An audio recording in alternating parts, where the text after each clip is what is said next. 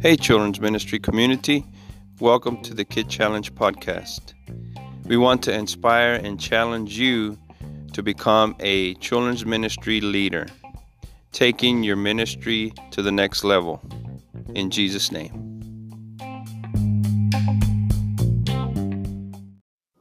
Hey, everybody. Welcome to the Kid Challenge podcast. We're in season number 2, episode number 62. And we greet everyone in Jesus' name from across the world and across the U.S. Today I'm going to be talking to you from my house, so if you hear any extra noise, please excuse that. If you hear any dogs or if you hear any other noises, I'm here. But I felt led to share this session here today. So I wanted just to have a memory of what has happened this weekend. So this is going to be just a recap of what happened in Oregon and the Oregon District Children's Ministries SOC rallies. So those were awesome, and I want to say thank you to Jesus and to my pastor for allowing me to go, and I want to thank my wife for support as well. And then I'm going to thank the Sunday school team here at Life Challenge, Kid Challenge, for just carrying the burden and continuing children's ministry. And thank God for what He has done. And excuse me. So, just to start off, some other thank yous is to Reverend Dan Mack and Reverend Daryl Sparks for the invitation to come. Brother Daryl Sparks is the Oregon District Children's Ministry Director, and Brother Mack is over the promotions. And so I met Brother Mack in Mississippi, and he was responsible for holding and hosting an awesome kinetic children's ministry training and conference. And so I got to connect with him, and Sister Lucy Pacheco connected us with him. And so now that he's moved on to Sister Lucy Pacheco is in the Houston area. She's also a children's evangelist. A shout out to her. She's also invited us to her conference, which was a children's ministry conference in Spanish. But we're thankful that she allowed us to meet Brother Mack, and Brother Dan Mack has been friends with us, and he invited us over, and we've had him over here at today's Harvest Conference in Odessa, Texas, and so we've just become good friends.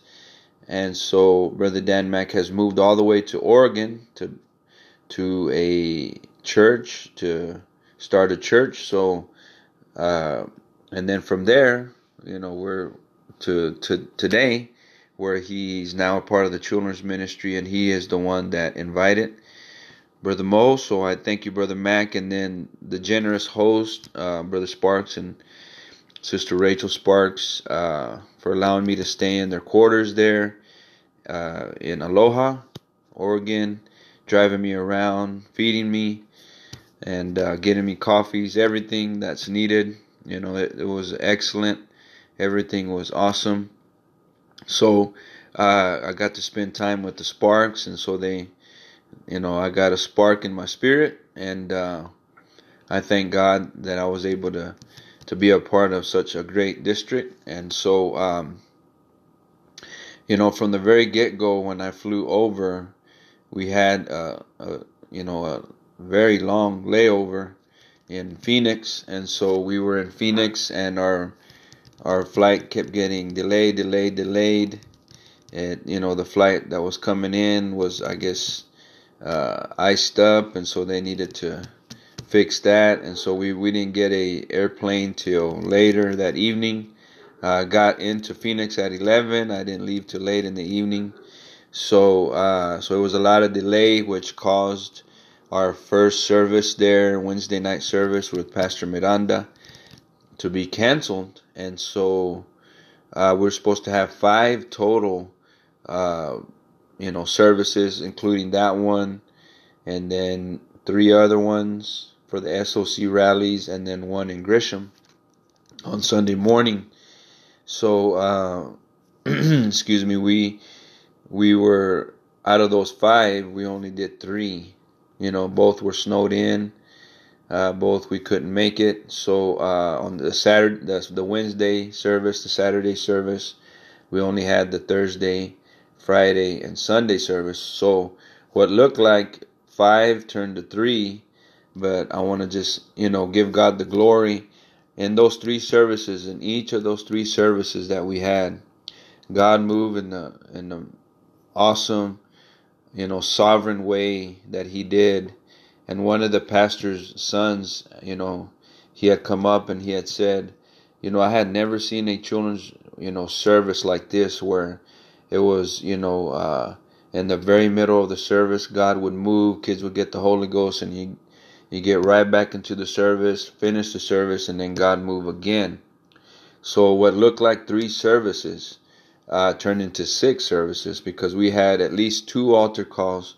God moved in such a mighty way in those services that He needed 2 altar calls, and for these services. And so it was very, very unique.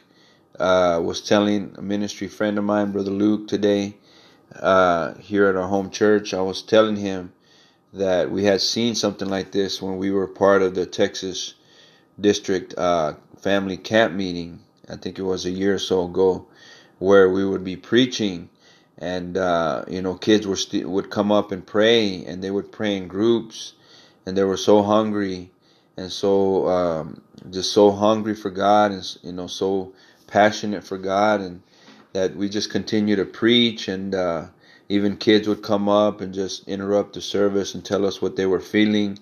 One young lady, she came up and said, I feel God so big in here. So similar things, and I was testifying there in Oregon, where we were saying, let's pray as right now together as a church for these kids. Let's pray that God will have His way, in these services. And so the same way that He did in Lufkin, He began to move in a unique way, where we weren't even to the preaching yet, and kids were already speaking in tongues, weeping, praying for one another. And so it was a unique deal. So what turned from 5 services to 3, now back up to 6. And so God had His way, and I thought it was very unique because after one of the services, I forget which one it was. It might have been the first service on Friday. The kids there at that rally, I don't know whose church they were from, but from that rally, they came up to me, a group of kids, after the service, and were very, very thankful for what was taught, and what God had done. That they were very, very appreciative, and they came up and said thank you, and then they even went on to say, "Can we pray for you?" So, I was lost for words, and I was like, "Yeah, I need it. Come on, pray." And so all those kids began to pray for me, and I was like, this is unique. I've been a part of children's ministry, and for this to happen, for such a humility in children, such a respect, and I thought, man, this is so awesome. And so we went on to the services, and we would see kids from other nationalities receive the Holy Ghost, and even some of the kids that from the what should have been the first service went to the second service and got the Holy Ghost. The canceled service, the Wednesday service, they were from that church. They came Thursday to the other service, and they still got the Holy Ghost, and we're thankful for that. And then just feeling in one of the services just a word of prophecy during one of the services. I don't remember what service that was. It might have been the last one. Excuse me, but felt just, I don't know, a word to speak to the church as a whole, letting them know, hey, this church is I feel God's telling me that this church is gonna reach so many kids, and just a word of faith, I believe, a word of prophecy for that church. And so, during the altar service, we would see adults, kids. I remember one of the services, I believe it was the second one. Kids were done praying, they had prayed. It was such an awesome move of God that up on the very top of the, I guess you can say, the sanctuary, the pews way up on top, still an older lady praying. She wasn't old, but she was up probably 30, 40 years old. She just weeping, crying, still after the whole thing had been done. And so just seeing teenagers, get the Holy Ghost, all types of, again, nationalities. You got American kids, you had Hispanic kids, you had people from, I don't know, I think they were from either Iran, Iraq, I don't know. You had Spanish kids, you had, African American, you had, teenagers, you had adults. And so it was just a powerful move of God. And even the youngest as 4 or 5 years old, getting the Holy Ghost. Just a lot of God things, basically, is what I will want to call that, and such a sovereign move of God. And I took a couple sermons up there to teach, and I took the one that my wife and I did in Dumas, Texas. But I felt so strongly that I didn't want to have something in the can the same sermon every night.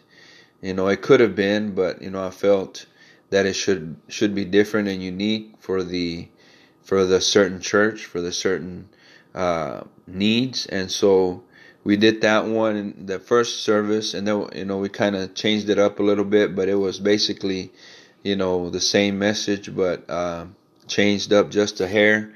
And then the second service, I felt the Lord wanted us to do something so new.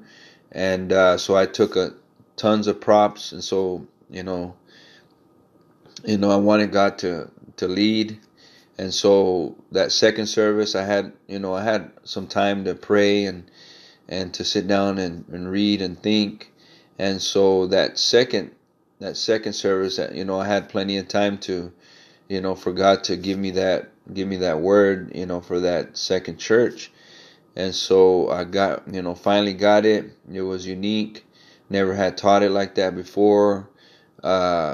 Totally scratched what I was going to do, what I had planned to do. And I said, you know what? And even Miss Pinner, my grandma, had texted me because of everything that was happening with the delays and everything. She told me, she said, put it in God's hands. And I said, you know what? I believe now that, with all this weather and all these interruptions and cancellations, I really need to put everything in God's hands. I need to take it out of my hands, the sermons, the lessons. And I just began to just let God do it. And what was so unique was, I'll do a side note here, but so unique was when I was spending time with Brother and Sister Sparks. Somehow the Lord just came in the van to where I could speak about my testimony, about how God used the bus ministry at Life Challenge to reach me, and used Brother Jesse Castaneda to reach me, and the Bible quizzing ministry to reach me. And so just began to share all of that, and what God had done, and blessings and all of that.